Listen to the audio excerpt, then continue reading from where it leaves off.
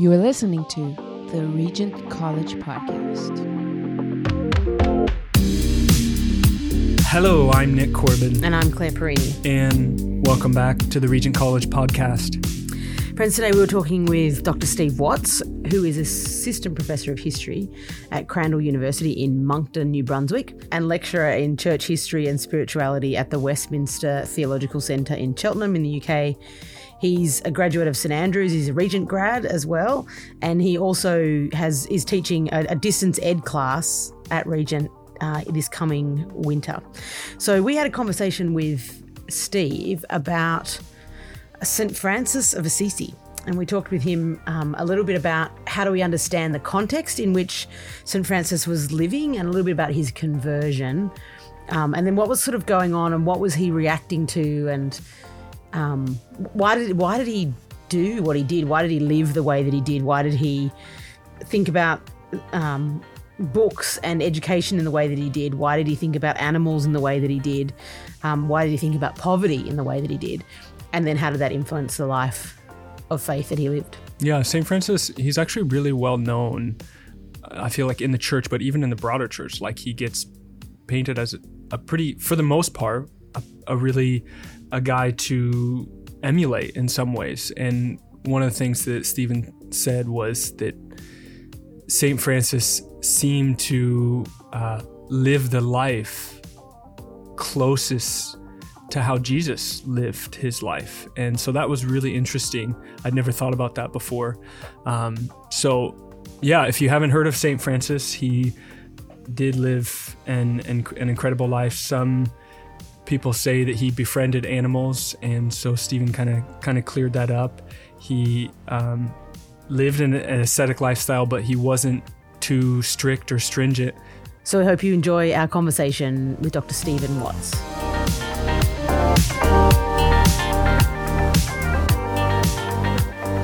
Steve, welcome to the Regent Podcast. Very happy to be here. Thank you very much. We're excited to be here too. I'm going to talk about St. Francis today, but before we start talking about him, give us a little bit of a sense of your own journey with history and how you sort of became interested in history, and then what sort of fueled you to then keep, studying and be a historian. Well, that's such a great Regent-centered question, because it really does begin at Regent. Now, I had gotten to Regent by a slightly unorthodox way, which was I was realizing that trying to be a professional musician wasn't happening. As I was driving through the center of Canada in the dead of winter and thought, surely I should be doing something else. And so I ended up enrolling at Regent, and I took, actually, I think it was Paul Williams' first class that he was teaching, a seminar, I guess, on Christianity and capitalism, something like that. And then also something with Craig Gay on technology. And the reason I say that is that it was more that focus on humanities and bigger ideas and so on and so forth was what attracted me at first to Regent. And that meant, becoming ensconced in the world of Lauren Wilkinson and just developing all kinds of wonderful relationships. But what I started to realize, as I was getting into the thick of my degree, is I was hearing a lot of grand narratives of things, meta-narratives of things, to quote Ian. Yeah. And I was starting to wonder, okay, well, what actually was happening during that time? I mean, I've got the grand narrative, but can I get more of a hold of some of the tangible things, the things that actually happened, a manuscript or something? And I had always had some general interest in history, but one that I just hadn't really pursued all that much outside of high school. And then I took a class with Bruce Hindmarsh on the Christian spirit. Mm-hmm. And at that stage, I thought, or I was being encouraged towards continuing in the philosophy of technology and things that actually I still value as being very, very important, but it's all kind of the realm of ideas. And so take Bruce's course and encounter things about, mystics, female mystics in the Middle Ages. It was just out of this. I had no idea what any of it was about. Now, I didn't know that, that by that stage within the scholarship, it had been, a very hot topic for at least a decade. For me, it was all brand new. But I just realized that there was this whole world I had so little knowledge about, that one way or another was being grafted into these grand narratives. And so I just realized, actually, if I'm going to go on, I would like to fill in that big memory gap. And especially with the Middle Ages, it's about 1,000-year memory gap. Which is exacerbated for me.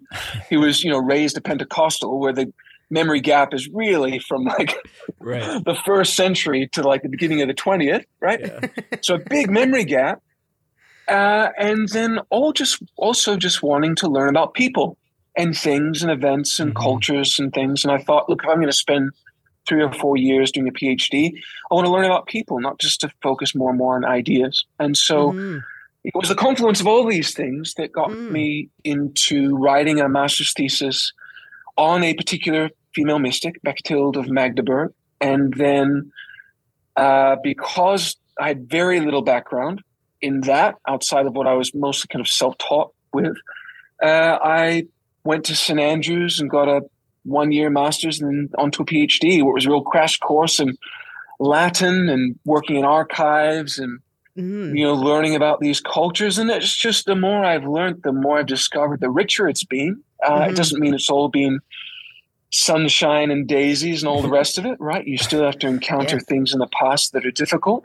Yeah. But my experience has been enriched as a result. And the fact that I no longer have this massive memory gap and that I actually get to teach and share out of what was my memory gap and is still a memory gap of many others, and found in them a real excitement. And also, when it comes to those things that are less reputable about the past, a greater understanding for why they are, not as a way to validate them or to hand wave them away, but I think you don't truly learn from them unless you actually learn about them, if that makes sense. So that's a fairly long-winded answer, but I think hopefully comprehensive answer for why I got into what I'm doing. Why I still do it. Yeah, well, you can see it's like there's a passion there. It's it's awesome. Yeah, it's great. Oh, it's beautiful. Yeah. Well, we're talking about Saint Francis of Assisi, and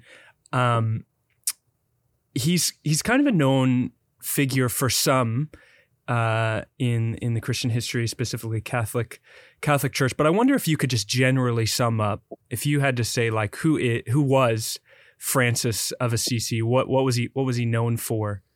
What would you say? Well, I would say, and it's actually funny that you asked that, because my dad, Rick, who of course used to be a professor at Regent himself, he had asked me a similar question. What's the deal with St. Francis? And the way I've tried to explain it is, in my view, he is the closest person that we get in recorded history to imitating Jesus's life as literally as possible. Right. Right. Now that's within his own particular medieval assumptions, and we maybe will untangle this a bit as we go on, in terms of the kind of values that are held within central Italy, especially Assisi, the place that he grew up and he ministered. That a lot of that, of course, is shaped by those experiences. But I mean, he has this kind of profound desire to imitate Jesus as closely as possible, for better or for worse. And so we get to see that and written on the pages of history. But we also see the way in which his followers grappled with the intensity of that imitation and not knowing quite how to deal with it, quite frankly. So I think that's my kind of summary. Now, that's somewhat provocative, but I think that he quite genuinely sets off on that path and truly feels as if the Lord has called him to do so. And those who are willing to follow him as he follows Christ, to quote Paul. So that's my my brief kind of no, that's good. Or synopsis, I suppose. He's basically trying to be Jesus. We can unpack that more if you'd like. Yeah. Literally. To the letter, because because it's a very significant stage of his conversion, which is actually quite gradual. But the real kind of linchpin, the real thing that shifts his perspective in terms of the particular vocation that he goes on, is him hearing this kind of constellation of passages that are read, kind of as the day's reading by a priest. And it's all stuff like, no possessions, on foot, no money. And he basically has this eureka moment. It's like, this is it. This is what I've been called to do. Mm-hmm. Yeah. It's quite remarkable. Yeah. So tell us a little bit about, you saying his conversion was kind of quite gradual and he has this kind of moment. Tell us a little bit about that. Like, what's the sort of origin story of his life maybe? What was he like sort of before he came to follow Christ and then kind of embarked on this, as you say, this kind of vocational trajectory of following Jesus to that degree? Yeah, well, it's a remarkable story. And because he is such kind of a luminary figure, even during his lifetime, you have different accounts, really, of how it all turns out. And, in the course that I'm teaching at Regent, we will engage with some of those differing accounts. And in fact, the very first biography paints the period of his youth as something almost conventionally like, he was a bit of a rascal, a bit dissolute, drinking too much, partying too much, this kind of thing.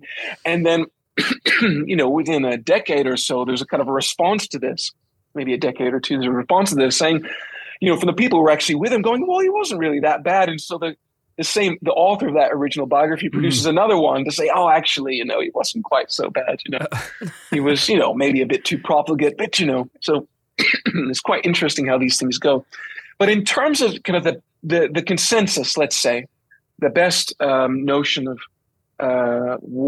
perhaps the most accurate notion, most accurate picture that we can present is that he was raised within a relatively affluent household, one that was tied up with both the kind of burgeoning trade that a lot of these central Italian cities were involved in, that managed to connect all different parts of Europe. This is particularly the textile trade. So his dad was involved in that, but also fairly early got into real estate, which is something I think a lot of people in Vancouver are quite sensitive to, right? Estate speculation and things. So he got involved in real estate. So there's a lot of money there, but he is from the merchant class. And so even at that stage, despite all kinds of very interesting socioeconomic bubblings and movements and things that happened since the 12th century in Italy, where a lot of these cities and towns, the citizenship had been kind of declaring independence, a sense of kind of making, trying to claim their own rights, the development of communes, things like this, that a lot of members of the citizens, a lot of these citizens were merchants, but they were still looking to access the ranks of the nobility, the status, right? The prestige, the name, the title, even if they were the ones with the wealth. And so we actually find is that as Francis grows up, he longs to belong to the people of a different social, higher social status. So he joins a social club and he hangs out with these people and he pays for everything, right? And he spends money not just on himself to make himself look good, but he spends money on them as well as a way of kind of buying himself in to this social group. So he's the life of the party. He's, spending money on his friends, on himself, and but just wanting to belong, really. And in addition to that, not only does he want to belong, to fit the social circle, the other way of gaining access to the nobility is to prove your worth on the battlefield. And so when he gets towards his kind of later teenage years, and he's been apprenticing to his dad, right? He's managing the books and various kinds of things, but he's spending a lot of money, partying all the time, but he's got this desire. How am I going to climb the ladder? I know not only am I going to buy my way there, but I'm going to win my way there to glory on the battlefield. But it's just a disaster. He fights the people of Assisi. A bunch of these soldiers go out, fight the people of Perugia. They lose. He ends up being in prison for a while, gets quite unwell. Doesn't stop him the first time. He tries another time. There's another war that's being waged out in southern Italy. Once again, right, it doesn't work out for him. But there's something key that happens in the second occasion where he has this dream, kind of a feverish dream or vision. In the medieval world, visions and dreams are often seen as some almost interchangeable in terms of the means by which God can talk to you. And so even though he would consider himself kind of conventionally Christian, right? As most people would have at that period. He'd been baptized as a child and what have you. He has this moment, he has this dream, and he sees this warehouse, and he expects to see a bunch of clothes, right? Because he knows about warehouses and clothes, but instead he sees all of these suits of armor. But what he doesn't quite realize is that the kind of the armor that he's that's being presented to him, and this is something that he realizes after the fact, is these kind of, it's going to be the soldiers, but the soldiers of the poor. These are going to be his followers, following on kind of Lady Poverty and all the rest of it, right? So it's this kind of precursor, a vision to say that actually what he thinks is going to happen is not going to be exactly how he thinks it's going to work out, right? There's something else is going on. But his biographers will say that something is changing already there. That he's starting to get a bit concerned that his hopes and dreams are not quite working out in the way that he thought they might. Yeah.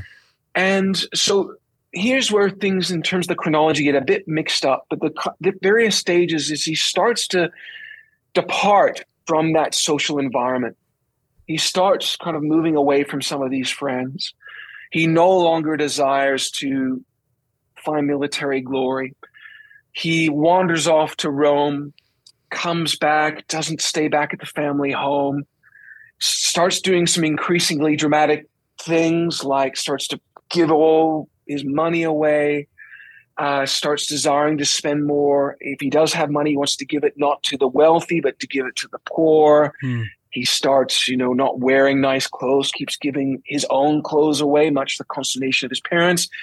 And it reaches a great climax where he goes to the Bishop of Assisi, who has kind of had his eye on Francis for a little bit and wants to kind of give him some advice and to try and make sure that everything's okay.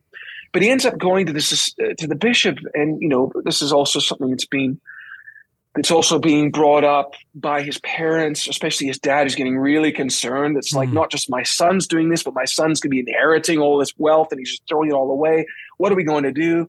And so Francis quite dramatically, basically in front of a large group of people, and the bishop is kind of a major social event, disrobes, goes naked, basically, takes off the visual inheritance of his father and his vocation, all the things that gave him value, and instead presents himself to the bishop, who then clothes him as a signifier. This is now a son of the church. This is no longer, this is no longer the son of Francis's father. This is now son of the church. And so that is a really, really important signification that there's something dramatic has happened, that this is somebody who's entering into formal religious life. And I should say here, when religious life in the medieval period doesn't have the same ring that it does today, like there's no spiritual versus religious life, especially in the kind of decision that Francis is making, is to say, I'm really going to take Christianity seriously. Yeah. This is not conventional to me. I'm actually going to take a vow, and it's going to be one in front of people that I'm going to be held accountable to, right? So it's very, very significant. Right. And it comes with it, particular kinds of rights and exemptions, but also all kinds of sets of expectations of how you're supposed to behave. So it's very, very important. But then also, in addition to that, there's, he has a vision also as part of this narrative where God calls him to rebuild the church. This is a rundown church, and so he takes it literally as well as figuratively. In one version of the story, it's actually a crucifix speaks to him, right? I mean, that's one version. Yeah. So he kind of literally rebuilds these old churches as well as figuratively is rebuilding the church. Yeah. What's another part? There is the one that actually, interestingly enough, he really targets. One he thinks about towards the end of his life in his testament is he actually says the really important thing for him, and this is kind of towards the end of this kind of conversion stage, is where he actually has this kind of profound contact with a leper, which again, depending on the story, kissed by a leper or kisses a leper, whatever that is, which is this kind of profound, you can see where the spiritual and the material connect for him in terms of conversion, because lepers, or at that time, it could be anybody with some kind of skin disease. The language of leprosy can cover all kinds of skin ailments, but were really considered the living dead, right? I mean, these people were the zombies. And there were, especially for whatever reason in central Italy, there was a relatively large population of them. And so they were outside, the outskirts of the city. You couldn't touch them, right? I mean, obviously, because you realized that you might contract this disease. And so these were the socially dead, right? And maybe there's some other notion which maybe they were judged by God. But for him to be able to shift from this desire to want to ascend the scale of the social hierarchy by glorifying himself, by wearing expensive clothes, by paying his way, to then having this full transition, this full conversion to getting rid of the clothes, no longer identifying with the wealthy, but with the marginalized, and no longer seeking to climb the social scale, but to go to the socially marginalized, even the socially dead. I mean, that's the indication of how far his transition, how great his conversion was. And so it's the language of mercy is the way in which Francis talks about it, not a sense of I was convicted of all my ills. And he probably felt that way too, but it was he was that sense of mercy, which was quite profound. So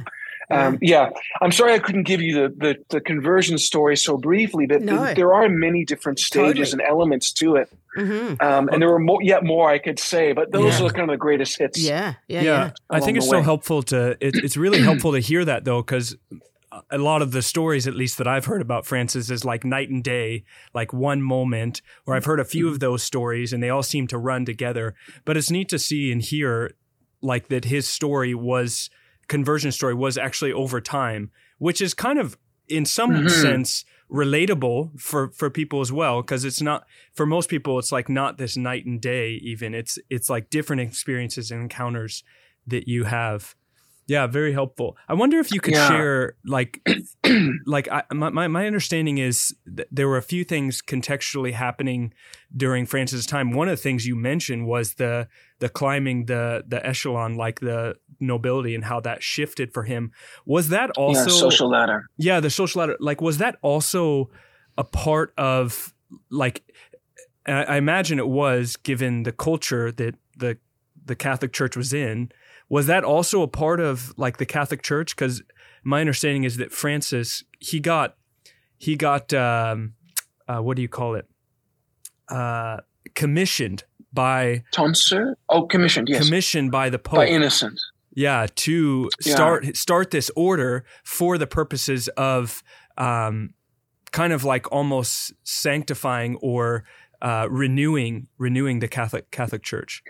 Right. Yeah. Well, this is part of the fun about the once you start doing the historiography, right? The writing about history. Yeah. Because there are different versions of this story, and over time it gets a little glossed over, right? It becomes harmonized. The reality, at least when you're talking about the commissioning of the Pope, is that I don't think the Pope had any real understanding about who this guy was and what they were about. But at that particular stage, Pope Innocent III, I think in a very far-sighted way, said, actually, let's just see how this goes. Right? He kind of realized that there was a bubbling up of a lot of a groundswell of renewal. Not just with Francis. Francis becomes the figurehead in many respects, but you see it, there are letters even in the early 1210s, of high-ranking members of the church establishment going, we are seeing, young men and women leaving very prosperous backgrounds to follow after the poor Christ. And they're not going, this is something that we need to squash or squelch, whatever it is. They're going, this is remarkable. This is astounding.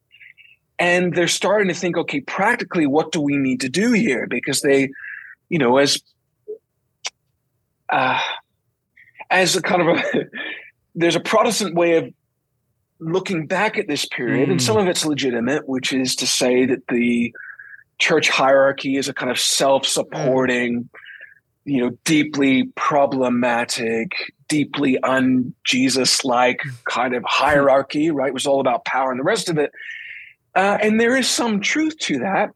But when you read the sources and see what they're actually dealing with, a lot of them are really committed to the pastoral vocation. And for them, they recognize that being a good pastor is about facilitating renewal, but also ensuring that, that there's a sense of cohesion and that there's some level of organization and, that people are legitimately being pastored. And so you do have members of the papal curia, the papal court at that time, who were deeply committed to church reform. And they wanted to be able to make sure that the renewal had its day. And one of the things that's actually astonishing, I think, about this particular period of time is that you have someone like Innocent and Francis who are willing to meet each other halfway, where Francis, one of his deep... because of his deep commitment to humility. And you see this in the way in which he tells his followers, like, this does not give you license to go after the clergy. You need to submit to them out of humility because of the role that they have been given, right? Now, he's not saying that as a way of, justifying abuses. That's not what he's saying, but it is like you need to recognize that these are kind of ineffectively kind of God-appointed roles, right? They have a particular role within the church. It's not your position to pull them down, but to help them, right? And so he sees this when he goes to the Pope, like it is so important for him that the Pope signs off on what he's doing. Now, the Pope at that stage has really no idea what's going on, and you can see the images even in the Upper Basilica in Assisi. There's 12 followers there. It's like very kind of Christological, right? There's probably 3, right? And there's just no idea, right, what's going on. But the thing is, there's people who knew what was going on in Assisi, and they told the Pope and said, look, I know they look strange, but they seem really genuine. And Pope Innocent had already demonstrated earlier that he's willing to go out on a limb to say, okay, we'll let some of these kind of renewal movements have their day, as long as they don't cause too much trouble, right? We'll let them have their day. And so he does it, right? And also because Pope Innocent, you can see in his writing, was desperate for some kind of reform within the church. And without going on too much of a tangent here, just to say in terms of the great movements and changes within the late medieval world, he's in the midst of a population explosion. That's to do with climate and agricultural surpluses and trade and all kinds of different things. But the old model of doing pastoral care was entirely outdated, and you had bishops over incredibly large dioceses and not nearly enough people and not nearly enough training involved to be able to pastor them effectively. And so there was a desire in the Fourth Lateran Council to get suitable men to help this great pastoral deficit. Now, he wasn't quite sure, it would seem, what the Franciscans were going to do, but at least they were going to help and not going to hurt. Right. Okay. And that's also a kind of element where you think, okay, well, let's see what they can do. Yeah. Oh, that's helpful. Yeah. No, it's super helpful. It's quite a compelling story, isn't it? It's like, oh, this guy has had this, not a night and day conversion, but a radical kind of shift and stuff. But then there's all these kind of little critiques that you hear as well about Francis, like, was he anti-scholarship? Was he, anti-embodiment? Whatever. Do you want to? So some historians have said that Francis never owned a book, or even a complete version of the Bible. Do you want to talk to us about that? What was his relationship with reading and scholarship and those things? Yeah, so let's take that first one. So in the medieval world, indeed, as even in Western Europe and even North America up until relatively recently, even 19th century, education is a status symbol, right? So it's not just a way of opening things up, but it's a status symbol. And indeed, to not to put too fine a point on it, there's a reason, for instance, that slaveholders in the South didn't want their slaves to read, right? Because, right? So it's not just about things like liberty and freedom, but there's also a sense of demarcating social roles.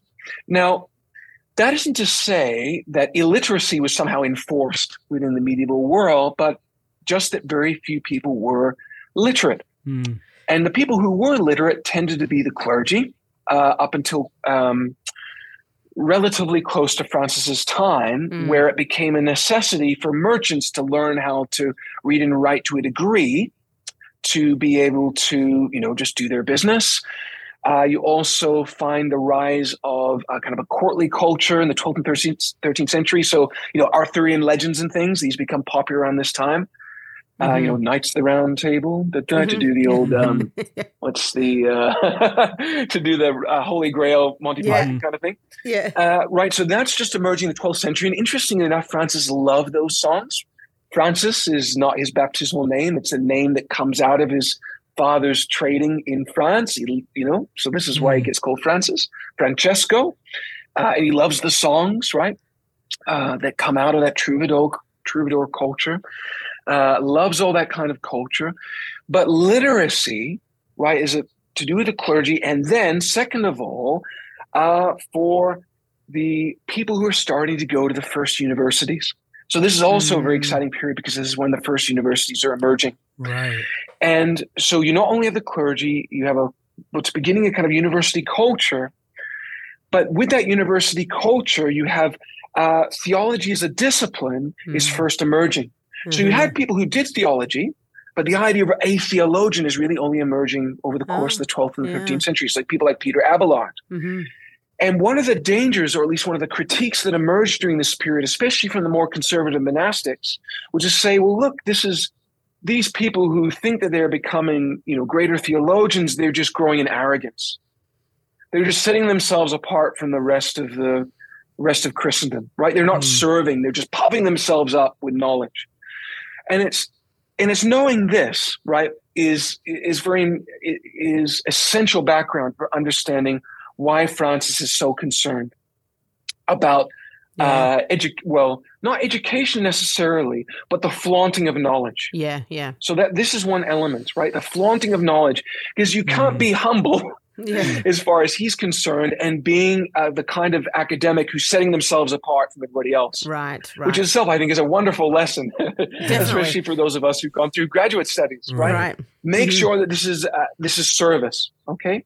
So that's one of the major elements. A second one is this, is that it was actually very costly to have a book made. And, to get an entire Bible at this stage, incredibly costly. And it was only really something that, a cathedral or a monastery could afford. Other than that, you get gospel books, you get psalters, which have the readings and what have you. But for someone to even have one of those, right, is a huge amount of money. And what do you do then when you have a number of followers and only one person has the psalter? What's the implication, right? That this person is somehow more valuable than others, right? Because it can't be shared equally. So that's another issue, right? You're dealing then with, if you were all supposed to be humble, and there's an element of radical egalitarianism, what are you going to do when you deal with one person having something that's of great value and nobody else having one? The third thing for us to consider is actually that rather than Francis being opposed to education per se or book reading per se, indeed he was actually he loved the Bible. He loved the text of the Bible. After all, right, you have that very important element of his conversion where he hears the Bible being read. And it was actually said of Francis that we try and gather, even symbolically, little fragments of the Bible, anything that the Bible was written on. Because this is, sacred writing. It was very, very important to him. Oh, cool. And furthermore, you have a letter that actually survives from his own hand that he writes to Antony of Padua. Antony is the second saint of the Franciscan order, even though he's of Padua. Is actually from Portugal. Interestingly enough, his desire to convert into the Franciscan order is because he sees the bodies of Franciscan martyrs who had been unsuccessful in preaching in Islamic territories. And so he becomes a Franciscan, ends up going to Padua, which at that stage is a university town, and puts his university learning out of the service of the gospel as a Franciscan. And he asks for some guidance from Francis, and Francis says, by all means, right? But again, make sure that you're doing things for the right reason, right? You're serving the Lord. So he takes no issue with learning He takes no issue with the Bible, but it's the sensitivity to make sure this doesn't become a status symbol, make sure this doesn't end up being just another way of reinforcing social hierarchies. So that's where that comes from. Yeah. But he himself loves the scripture and will speak in scripture. Right? Right. It's so helpful to do really good history and understand the context and things that are happening within people's context, and because you can just throw out things out there that are actually false or maybe misguided in their approach. One of the things St. Francis is known for is befriending animals. And some have even said that he can communicate with animals. Like it's on one occasion, there's a story that there's a wolf that's going after these citizens from this city, and Francis was able to defend the city from the wolf by making a deal with the wolf, bringing out food every day for the wolf in exchange for safety. And supposedly in the end, like the wolf died and the city actually mourned because the wolf died. So it's like this beautiful tale of Francis defending the city through like a diplomatic approach with a wolf. I don't know. Exactly. Do you have thoughts on this story? Like, did Francis have relationships with animals? Like, could he communicate with them? Like, what was that like? Yeah, like what is it, Dr. Dolittle or whatever? Is that, he like... exactly, isn't it? That's kind of the picture. And you see it in pictures on cards and stuff, and it is. He's got the bunnies and the wolves and everything together. Yeah. And you can find his bird feeder in the backyard. I mean, my folks had one of that when they were living in Surrey. Right. Okay. Well, okay. There are two things. The first one I'm going to say is a really long account, but I'm going to try and do it really briefly. Okay. And that is that Francis by no means invents the saints getting along well with animals. Right. There's actually a very long tradition of that goes back, indeed, even to the Desert Fathers. Yeah. Right. And you see it amongst some of the Irish monks. St. Gallen, for example, had a very helpful bear who brought him firewood. And this is in the early Middle Ages, one of these Irish monks. There's a long heritage of this. Now, why is that? It seems to be because part of the ethos behind monasticism, Christian monasticism, is a recovering of a kind of Eden, of a kind of new Adam, new Eve. And that recovery comes through penitence and repentance. And, I could go into a lot more, but I won't. Okay, because it's fascinating, especially when you have when Athanasius talks about, the desert being populated like cities, like a heavenly commonwealth. It's all this kind of reversing of the fall in many respects, right? And so the idea of people coming back into kind of equilibrium with the natural world is this kind of getting back to the intent of Eden, right? So that's Francis isn't alone, but he's the kind of most popular example of this. So he's in some respects, then he's actually part of a tradition. And indeed, interestingly enough, there's a tradition that carries on with the Franciscans where Anthony of Padua at one stage is said to have preached to a bunch of fish who've come out of this. And you can see these paintings. They're just hysterical. You get all these fish. And you're not going to see this on a podcast. I'm trying to demonstrate with my mouth and my hands. But you just imagine all of these fish, I guess, asphyxiating as they have their heads out of water to listen to the preaching of Anthony of Padua. So what does it mean for Francis? Now, part of it might just come out of his delight with the natural world. And who knows? The world is deeply mysterious. I mean, I've heard of strange things happening with people. So some of this may indeed have some basis in reality. To give a slightly more kind of historicist read on these things, right? To make everything more empirically or kind of rationalize it with respect to kind of modern empirical assumptions. Let's take the wolf, right? Some people have interpreted the wolf as actually being, I was about to say a pirate. It's not a pirate. It's like a warlord or a leader of a bandits or something like that. And he and he's nicknamed the Wolf, right? Whatever it is. And so he enters into this, like other actually mendicants, not just Francis, but the Dominicans do this as well, as they will often find themselves as go-betweens between the city and a bishop or different warring cities. They end up becoming peacemakers as kind of third parties. And so there may be some element where Francis was a peacemaker there, and then over time the nickname became an actual wolf, because the Wolf of Gubbio is a later story. There's also very famously and beautiful depictions, especially from Giotto, of Francis preaching to the birds. And there's a version of that story, an old version of that story. It's actually depicted as the citizens will refuse to listen to Francis. So he goes to preach to the birds instead. And so the idea is actually that he is, it's a judgment upon the people, because the birds will listen, the beast will listen where they will not, right? Now, okay, again, that might be rationalization. That's the way that story is actually communicated. But once you get to the kind of little flowers of St. Francis in the later 13th into the 14th centuries, and then when it gets picked up by the Victorians, right, where they start ascribing these very beautiful hymns to Francis that he never wrote, right? In the 19th century, what have you, early 20th century, after the Victorian period, you get this kind of very glossed over. Here's Francis dancing through the Umbrian countryside, hand in hand with Clare, and then they're singing to the birds and riding the wolf to whatever region, wherever it is.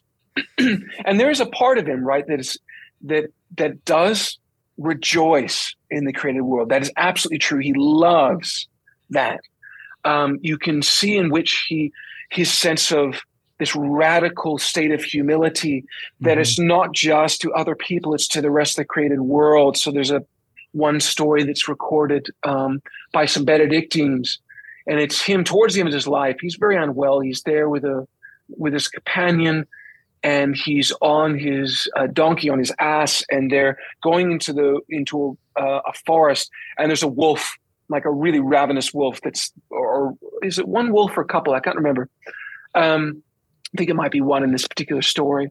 And they're told, like, don't go in there. They're going to get you. And he basically says, look, don't worry about us. Brother Wolf isn't going to go after me, or whatever the case may be.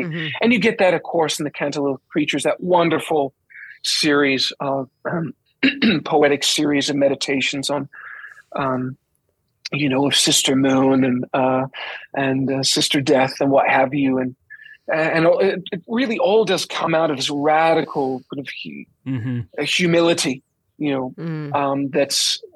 that is trying to ensure that whatever we're doing, we are not putting ourselves above others, because as he is seen, and I know this is a long story, but this explanation, but this connects to something we said earlier, is that, even as a young man, he was involved in conflicts that were all about civic self-identity, our city being greater than yours, us trying to, beat you guys in the field of battle so we can get more prestige and get more access to trade and what have you.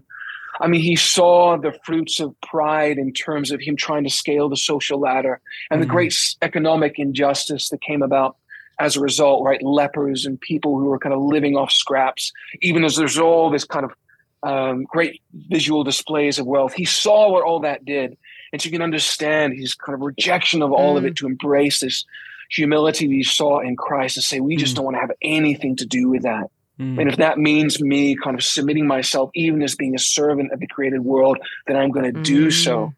Right. So it's quite profound, but it's always important to realize that it's not just me loving creation. There can be a political or a theological or a social agenda going on. And Francis, we can tell by his writing, was not an especially well-educated person. It's quite remarkable. We actually have his autograph, right? But you can see that he thought really carefully about what he was doing and the symbolic impact of what he was doing, right? So he did preach a lot, but he recognized that especially for the larger population, action spoke louder, right? Yeah, which could indeed be said today, totally, as it was back then in the early 13th century.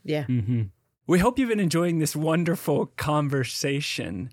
But Claire wanted to take a few seconds just to share some ways you could get involved more in the Regent College podcast.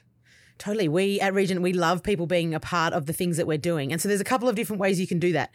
If you've enjoyed this conversation or any of our other conversations, let someone know. Share it with them, share it with a family member, with a friend, with someone who you think would appreciate this and would love to hear it. That's the first way. Mm-hmm. Second way, you could give us a rating or write a little comment on on wherever you listen to your podcast. That would be another great way. And then the final way that you could participate with us is if you've enjoyed the podcast and you'd like to give a donation to Regent College, then we would warmly receive that. Yes. You can do that by heading to rgnt.net/give. And, in the comment box, let them know that we sent you. Right, Nick? That's right. We do love hearing when people have appreciated the podcast. And so you can let Nick know by sending an email to podcast@regent-college.edu. When Nick and I are having these conversations, it's sometimes hard for us to realize that actually people listen to these. And so when we get emails or we get a little note in the comment box on the donation page of our website, it just reminds us that people are actually listening, and we love that. So please let us know that you're listening. Let us know if there are things different profs that you'd like to hear from. We'd love to hear from you. So thanks for listening. And we hope you enjoy the rest of the conversation. One of the things that came out of St. Francis' life is not just an order, a monastic order, but also there's been different buildings built after him, like a basilica and monasteries and buildings named after him. Given St. Francis's bent towards following Jesus, and part of that meaning like a life of poverty in some sense and giving away what he had. My understanding is that the St. Francis Basilica at one time like housed the Catholic treasury, and there's like a bunch of icons. The papal treasury. Mm-hmm. Yeah, the papal treasury, and just very expensive things. And I hesitate to ask this question because I feel like it's maybe a little hostile or like accusatory of the Catholic Church, and I don't mean that at all. But I just want to get your thoughts on, like, it seems kind of a little ironic in some sense, the life that Francis led, and then what has come of that. And obviously this isn't the whole story, but this is just maybe a little picture into it. Do you have thoughts on that specifically? Yeah. Well, I've been to the Upper and Lower Basilica a number of years ago, and I know exactly what you're talking about, because down there, I believe it's in the Lower Basilica. I can't remember exactly where it is, or just connected to it in Assisi, and both very impressive churches built to honor Francis. Yeah. That you find what is attributed to him, anyways, is Francis, his habit, or what was left of it, which is just kind of patchwork of old bits of cloth, right? Oh, sewn on, nothing new, right? Everything torn apart, and you look at that, and the Poverello, right, the little poor man of Assisi, amidst of all of this, which would cost so much, enormous wealth, and you think, how does all of this fit together? Now, to answer that question, there's going to be a couple of different parts. And I hope none of this is seen to legitimate it. But again, this is a way of trying to understand, right? And then when we come to our judgment, at least it's informed. Yeah. So the first thing I should say is that Francis, of course, never set out to establish a religious order, right? And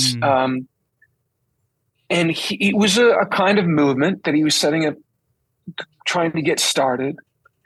And I think he realized quite quickly, as it became incredibly successful, that he just wasn't the right person to lead it. In fact, he tries to get out of it on a couple of occasions. And it is, it's just beyond manageable. It's just thousands who are flocking. What can you do? He's not, the people who are more entrepreneurial minded, the ones who start up things, are very rarely the people who are good at managing them. Right? Yeah. Church planters are often very bad. Hard to kind of not necessarily maintain. Organizing churches, right? Yeah. They're a very different kind of skill set. And Francis is clearly of the first kind. And so it grows and grows and grows. He's having to deal with all kinds of things that he never wanted to get involved in. And, and so he has this, little ways in, after the thing's really going off and is off and running, right? He goes off to Egypt, right? As people now talk about as kind of great active ecumenicism, I think he was trying to get martyred. I mean, I think he just thought, I've done all that I can do. Get me out of here. This seems to be the fullness of of the way that I can imitate Christ is to go to the Sultan himself or die trying, right? Yeah. I mean, that's not a criticism. I just think that he thought like, surely my job is not to try and manage thousands and thousands of these brothers. And then there are these sisters who want to get involved. If Claire wants to do something, like, this is just not anything that I can deal with. And so it ends up falling to other members of this movement and to the church and to the ecclesiastical hierarchy, some of whom are actually really committed to what he's doing to try and give it some shape. So it doesn't fall apart and go into all kinds of different directions and, go into rank heresy or any kinds of abuse or what have you, right? There's real desire to think, okay, well, surely this has to go into some kind of focus, because this is just, Francis doesn't really know what to do. And you can even see in his testament that he's just grappling, even, on his deathbed, that, man, I want you guys to retain to the essence of what we were trying to do, but he's so clear that it's just spun way out of his control. And of course, I can't get into all the details, but just to try and give you that picture. So it is members of his order try and turn it effectively into more of a coherent order. So do members of the ecclesiastical hierarchy. And very soon, within a number of years, especially after his death, it becomes increasingly a movement that's no longer a lay-driven grassroots movement. It's more directed. At least the leadership of the order becomes increasingly directed towards meeting that pastoral deficit that I described earlier. And so they end up following, in many respects, in the steps of the Dominican order, they're the order of preachers after Dominic, who are similar, a bit different in some important ways, but again, are basically trying to be pastors, where there'd be in a lack of proper ministry in that respect. So that's what ends up happening to them. So yes, Francis didn't intend that, but became a victim of his own success. Sure. Yeah. Second thing, what about these big buildings? One of the things that, it's happening even in the 4th and 5th centuries within Christian history, and then continues on throughout the Middle Ages, is that you don't find the same kind of anxiety as we would find about throwing money at something that you really value. Right. in even if that thing that you value was humble or poor. Right. Yeah. It's really the idea that you put your treasure where your heart is. Yeah. So definitely. So, and that's right. So you can go to reliquaries, right, which are holding supposedly the bones of saints, and let's just say that they are, not the bones of a pig and what have you. And these can be saints whose holiness is all predicated on that they were a hermit who lived simply, who lived away from the population, who were great ascetics, right? And then you have the bones, and because of this, especially coming from late antiquity into the Middle Ages, and even with some validity from the Old New Testaments, this idea that there's some kind of holiness that is sort of contact holiness on the bones or various vestments, whatever's left behind by the saint, that have some miracle working properties, and you put those in, kind of a wooden container, and then you just put all these kind of jewels and gold and what have you, and you think, like, what are you doing? It's the bones or the saints or the holiness that's important. But for them to demonstrate why they think it's important, or to show that their value, to demonstrate the value or the worth that they hold something like this in, they put gold and silver and all the rest of it on it, right? And it's the same thing, when you go to some of these churches that are just adorned with all this kind of thing, and you think, like, shouldn't you have, in the spirit of the saint or the spirit of the Lord, like, melted all this stuff down and fed the hungry, right? And I totally understand why do this, but from their point of view is, no, this is the way that we show the way that we appreciate somebody is by putting that money there. So I'm not trying to validate it, but it's that practice has been going on for a very long time, and quite frankly, is still going on today, albeit it turns into like $10,000 projectors and things. Right. Absolutely. Yeah, really nice sound systems. Yeah. Yep. Yeah. Now, the Pope thing is a little bit more complicated, and that has to do, so part of the reason there's all that money is put into basilicas and the palace that's there is because the popes think, okay, actually we can kind of turn this also into a place that we can spiritually rule, okay, politically as well to a certain degree. Right. But even then, that sounds. I mean, my answer can go on for 10 minutes about talking about the role and significance of the papacy, and I don't want to do that. We could do that in the class. I was going to say, yeah, but it's not quite as cynical as it sounds, even though it sounds really incongruous to us. So not quite as cynical as it sounds. Not trying to explain it away. No, but it has a lot to do with the popes trying to carve out some kind of authority from a position of weakness, believe it or not. Totally. So that's the that's the short answer to that one. It's so really helpful. Good. But if I go ahead. Okay, can I just finish up one thing on that, because this is the one thing that popped in my head when Nick said it. Is you think about the present Pope, right? What's his name? Francis. Now he's not a Franciscan; he's a Jesuit. Yeah. But he chose that name, right? Because on one hand, he recognizes here is somebody who is a representative of a fabulously wealthy, on the whole, fabulously wealthy institution, right? Now, Catholic Church in some regions is incredibly poor, some dioceses incredibly poor, but on the whole, incredibly wealthy, yeah? But here's somebody who, from his Argentinian roots, is so committed to working with the poor and the marginalized. And so what name does he pick to try and grapple with that potential hypocrisy or apparent discordance? He picks Francis, right? So I think I think that should tell us something. Totally. Right? Like the life of Francis. So anyways, so good, so I wanted to add that one. Yeah, that's a great that's a good little point to kind of 21st century callback. Totally. Yeah. And just, as you say, they're kind of like holding those tensions somehow together. So as Steve, you are teaching a class, and so I feel like every little rabbit trail that you didn't get to go down, you have time. Yeah. Time is coming where you will get to do that. So it's been so good to chat with you. Absolutely. And we're looking forward to having you teach that, and we'll tell people more details about that. But thanks so much for your time and for doing this when you don't feel well. It's been awesome. I'm very pleased to do it, and I love helping Regent as much as I can. It has such a very special place in my heart. Yeah. So it's always wonderful to give back. Thanks for listening to the Regent College podcast. Follow us on Facebook, Instagram, and Twitter. To discover more about Regent College, its upcoming events, conferences, courses, and more content like this, visit rgnt.net. That is rgnt.net.